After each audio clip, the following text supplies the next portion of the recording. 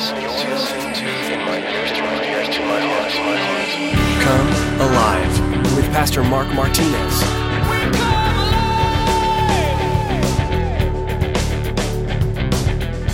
What about Jesus putting his disciples in a boat? They have to go through a storm. They didn't like the storm. They were scared. They were afraid. And so he puts them in and he says, you're going across to the other side. And probably knew that the storm was going to come. Knew that there was going to be that test of faith or fear. And sticks them in that boat. And sometimes for us, just because life isn't going the way we want it to go, just because it's not always happy and sunshiny and warm, doesn't make it bad or out of his will.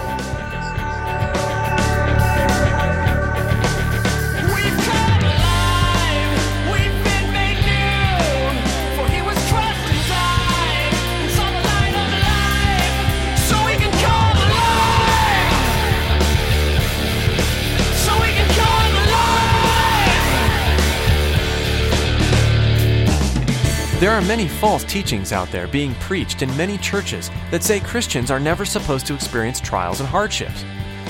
Jesus himself sent his disciples into a boat to cross the other side, knowing there was a storm that would challenge their faith and cause extreme discomfort. Thankfully, Jesus had his eye on them the whole time as they were going through this trial. When we live in obedience to God's word, no matter what the trial or hardship, Jesus is right there covering us. He works out all things for good to those that love him and are called according to his purpose. Well, let's join Pastor Mark in the book of 1 Samuel chapter 27 with today's edition of Come Alive. So David goes to his heart. But Jeremiah 17:9 tells us something about the heart. It says it's wicked and deceitful above all things. Who can know it? So why would you listen to a wicked, deceitful thing? But we do. I know in my heart of hearts, I've heard that. I know in my heart of hearts I'm supposed to, and it's like, really? Have you looked at how many times you've listened to your heart of hearts and it's fooled you? It's tricked you? Well, Jesus lives in my heart. Well, go to Jesus. Don't go to your heart. Go to the guy who is dwelling in your heart. Don't go to your heart. Don't listen to yourself when facing an enemy. If you're filled with fear, then you're going to hear from your heart fear. If you're scared, you're going to hear scared. You're not going to hear faith. If David would just examine the motives of his heart, he would see that he's forgetting the grace of God. He would see that, you know what, I hadn't consulted God. It's been a long time, David, since we've heard you even discuss God. Talk to God. He does a lot of right things, but we don't see him going to God. When we go face to face with a trial, it's easy to forget the grace and goodness of God. It's real easy to forget God's grace and goodness when we're in a trial, when those things are right in our face and it's tough to handle. And because David reasoned in his heart, he gets it all mixed up. He came to wrong conclusions. And that's what happened to us. But we come to wrong conclusions. I've been there. I've done that. I've come to the wrong conclusion, made bad decisions based off of, this is what I think I should do. I just had a friend, another pastor, and he was telling me, he's like, man, I've depended too much on what I know and not enough on who I know. And he was like, and now I'm in this mess. And I was like, man, I know. I've been there, and I've watched you get into the mess. And so we sometimes wind up living in enemy territory. Like David, he winds up living in enemy territory because he talked to himself instead of talking to God. Look at verse 2. It says, then David arose and he went over with the 600 men who were with him to Achish, the son of Maoch, the king of Gath. And so David dwelt with Achish at Gath, and he and his men, each man with his household, and David with his two wives, Ahinoam and Jezreelitess, and Abigail the Carmelitess, Nabal's widow. So here it seems at first that it pays off to listen to himself. Everything's great. And sometimes it always seems that way. You start to listen to yourself and you have this solution. You're like, yeah, this is the way to go. I'm going to do it this way. It feels good to do it. I know I'll pay it back on the back. Yeah, there's a little more interest than I wanted, but you know what? I'll go ahead and do it this way because you know what? Right now it's more cost effective. And then when it comes time for that interest payment to show up, the 0% for 90 years, and at the end of the 90 years, you find out that, whoa, wait a minute, they're charging me all this back interest, and it's way more than that thing cost me in the beginning. that wasn't such a good idea. And so he thinks that it's a good idea. It looks like it's a good idea to listen to himself. Saul no longer is looking for David. Hey, I've got some peace. I got some quiet. Satan does this. He withdraws for a moment that he might, seem like he's at peace with you. Just so you can get comfortable and you can rest and you let your guard down. And then when your guard's down, what happens? Well, guess what? He comes and he punches you right in the face. That peace is only a stupor that descends upon the soul for a moment. It feels good for a little while. But then you wake up in the middle of the night and you start to wonder, what if I didn't do this? Oh, what if things were the way God wanted them to be? What if I did live in God's perfect will and not just by permission or allowing him to allow what's taking place? But to get to that peace, he had to live in enemy territory. Sometimes for you and I to have that peace, we have to live in enemy territory, do the things of the enemy, walk amongst them. Of course, Satan's going to leave you alone if you're no longer a threat. When you're no longer a threat, why bother with you? I've taken your legs out from underneath you. You can't chase me. You can't come after me. So it's been a while since David talked to God. And sometimes we tend to get depressed. We tend to say, I'm afraid that the Lord has undertaken something more than he can accomplish. I'm afraid that, God can't handle my situation and he's just leaving me out here. And why are you standing so far off from me, God? And where are you at in this dark moment? I can't seem to find you. And depression is one of those natural things that tends to happen. But it doesn't have to rule us. You are allowed to get bummed out, upset, depressed, call it whatever you want to call it. But when it starts to rule and take over your life, it's because, something dark has gotten in there. You've gotten so used to living in those dark times. You've gotten so used to just putting Band-Aids on gaping wounds. And eventually you'll bleed out and you'll die. It'll be no good. See, there's nothing wrong with getting depressed, but don't listen to yourself in that state. That's where a lot of people stay depressed, is because they begin to listen to themselves. They listen to their heart. Instead, go to God. Take it to God. Take it to somebody that knows God. Take it to somebody that you trust that knows God. Take it to his word. Find out what it says. Because you might be like, this is kind of a depressing moment in his life anyway. Sure it is. It wouldn't be so depressing if he'd just gone to God. Hey, God, what do you want me to do in this moment? But yet we get tired and we let our guards down. So there's nothing wrong with getting depressed. He was tired of waiting. Look at verse 5. And then David said to Achish, if I have now found favor in your eyes, let them give me a place in some town in the country that I may dwell there. For why should your servant dwell in the royal city with you? So Achish gave him Ziklag that day. Therefore Ziklag has belonged to the kings of Judah to this day. See, Achish, he's kind of a smart guy. He's like, I know who David is. David killed our best warrior. His name was Goliath. And he came to me and he went crazy, but now he's back and he seems to be at war with Saul. And so I got 600 extra men that I could use as a great mercenary force. And so I could send these guys out to do battle.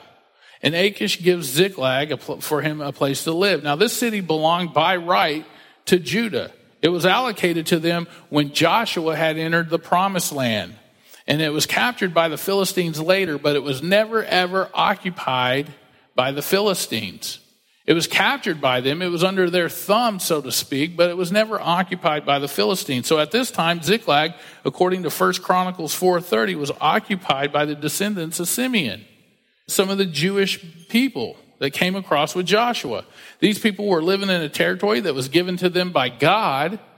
It was a gift to them by God, but it was controlled by the enemy and living in subjection to the enemy.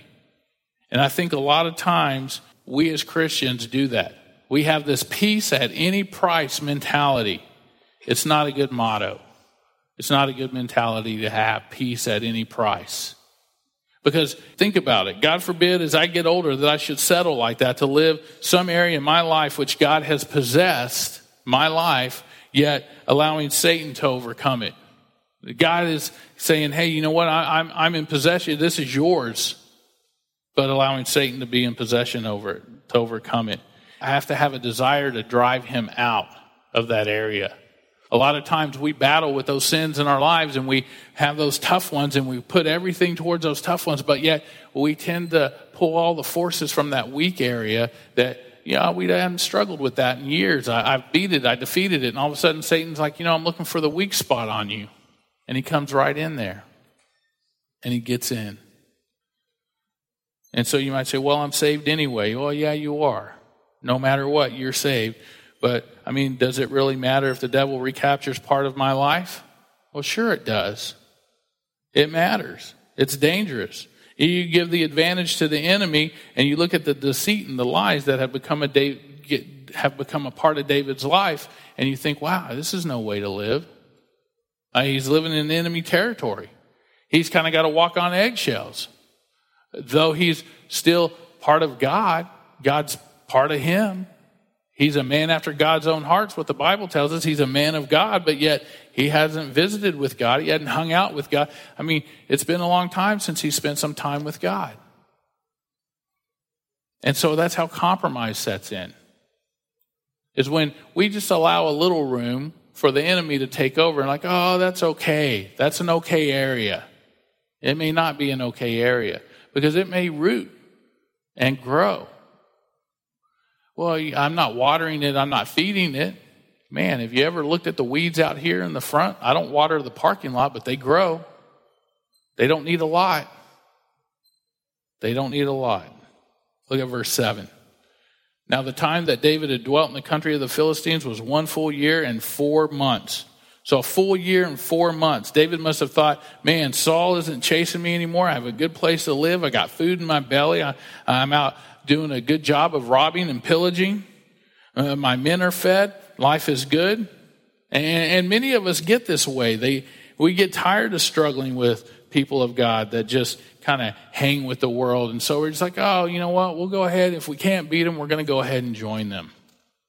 And we start to join them. It seems great because all seems to go your way at that point. Now you got more friends. Everything's happy. And we're talking. But you know what? It's easier. It really is easier initially. But for some reason, what takes place is it's harder to get away from it because you start to get caught up. It becomes disastrous ultimately, and we see that with David. Look at verse 8. And David and his men went up, and he raided the Gershurites and the Gizurites and the Amalekites, for those nations were the inhabitants of the land from of old, as you go to Shur, even as far as the land of Egypt. And whenever David attacked the land, he left neither man nor woman alive, but took away the sheep, the oxen, the donkeys, the camels, the apparel, and he returned and came to Achish. These people, the Amalekites and all these people, were groups living in the southern region of Judah. They were living in the southern region of Judah and the northern region of the Philistine country. And David and his men would launch these guerrilla attacks on these people. And these people were to have been rooted out a long time ago by the Jews when they first took possession of the land. But yet here's another place where we see it happening. And again, moving forward into today's times, we see the problem. They didn't root these people out when they were supposed to. And so David goes in there and he raids with them. And if they had just been moved out of there, well, then today you wouldn't have had some of these problems that are taking place here in the Middle East that we have today. Iran and Iraq would be part of Israel. But yet they didn't do what they were supposed to do. They compromised. They began to feel sorry. They reasoned in their own hearts that, well, we could probably use these people as slaves. We could probably work with these people. We could probably, kind of team up and they can show us the land. And, oh, look, for some reason we're idol worshiping again and now we're taken captive. And so we'll repent and we'll cry and we'll have this whole thing. And then in a few generations we'll do it again. Because somebody forgot to take a stand. See, in his heart, David is raiding these people that are in this land, and he's still with the people of God, even though he was in an embarrassing situation. He would attack those who were enemies of his own people, and no one was left alive. So David was out there, and he would go and he would kill men, women, and children. He would take the donkeys and all their livestock and bring it back.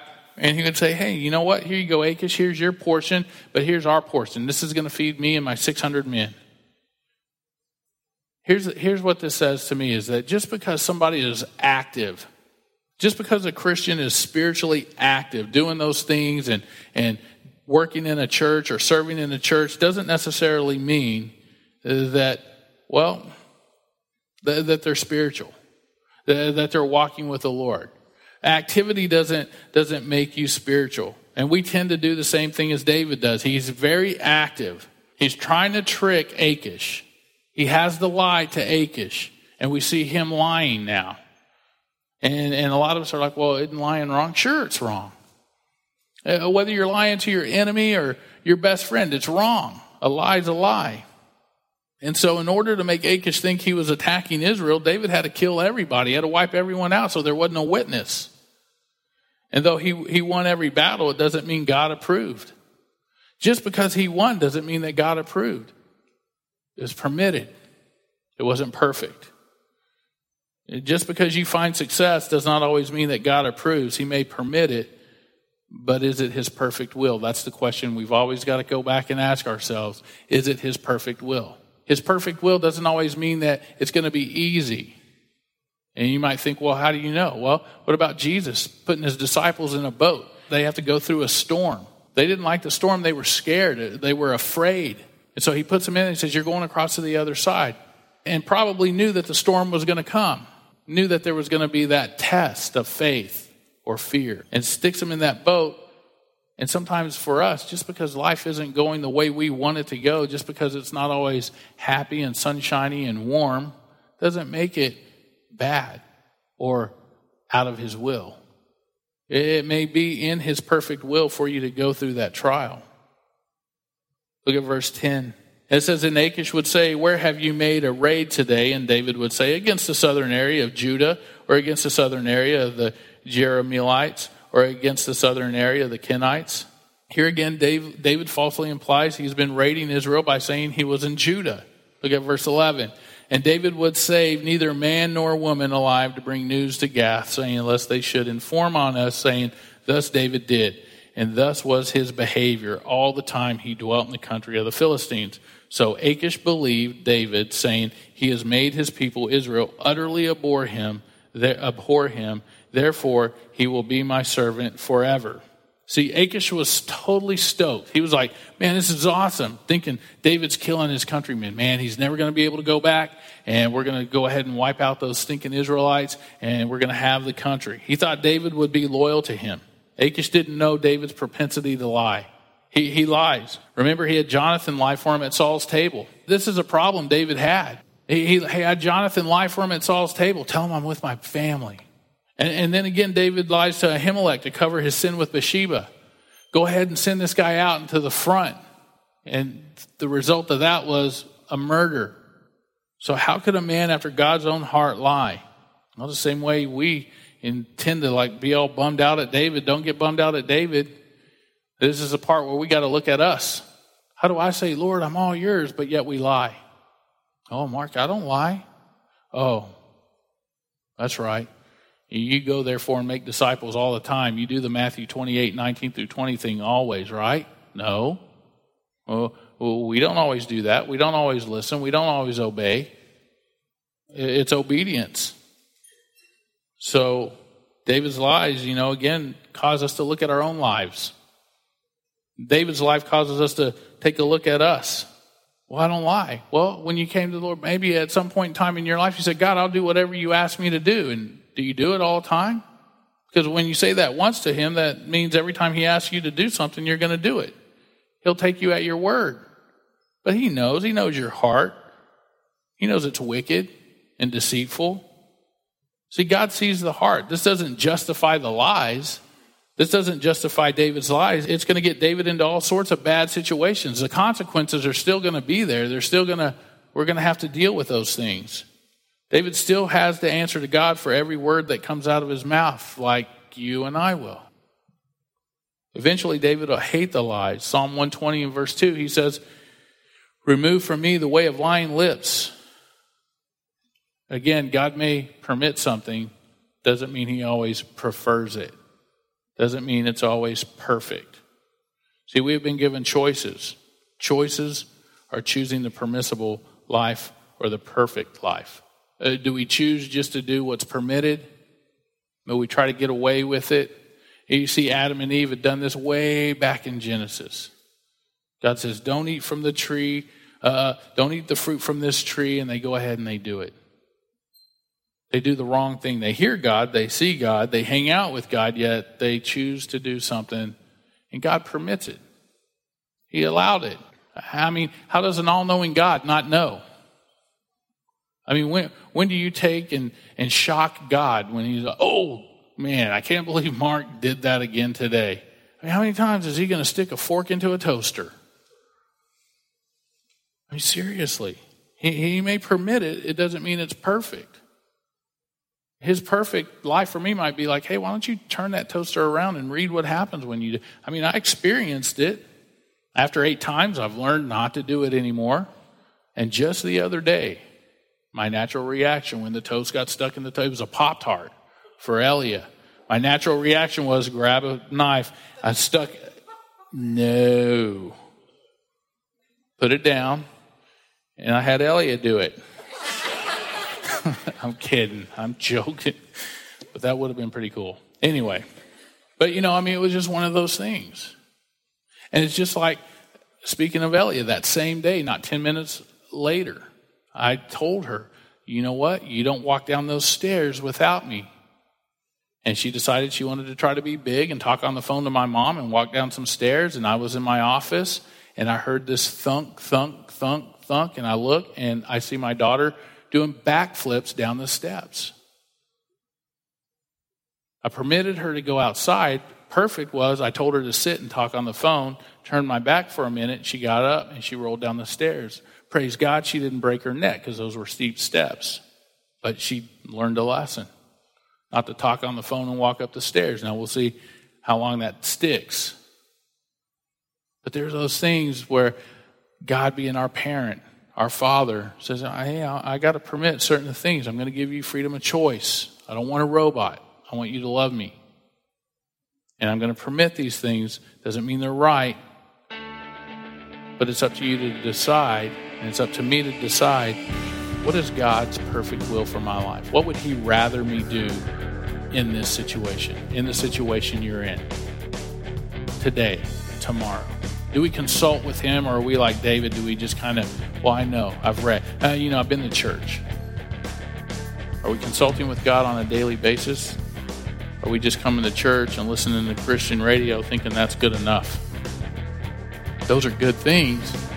It's not good enough.